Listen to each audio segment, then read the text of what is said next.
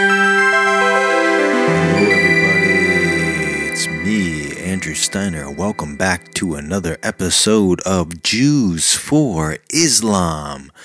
Here's some suggestions of some nice things you can do for your Muslim brothers to improve relations, okay?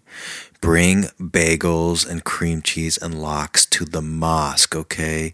Give the imam a special cut of some Nova lox, and they will love you guys, okay? Vacuum their prayer rugs so they don't have to pray on dusty rugs. Just offer to do it, and make sure if you do it, offer them not while they're praying, and don't start revving your vacuum while they're praying. That's very rude.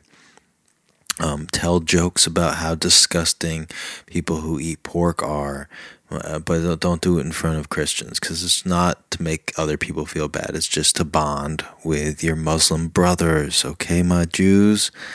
And those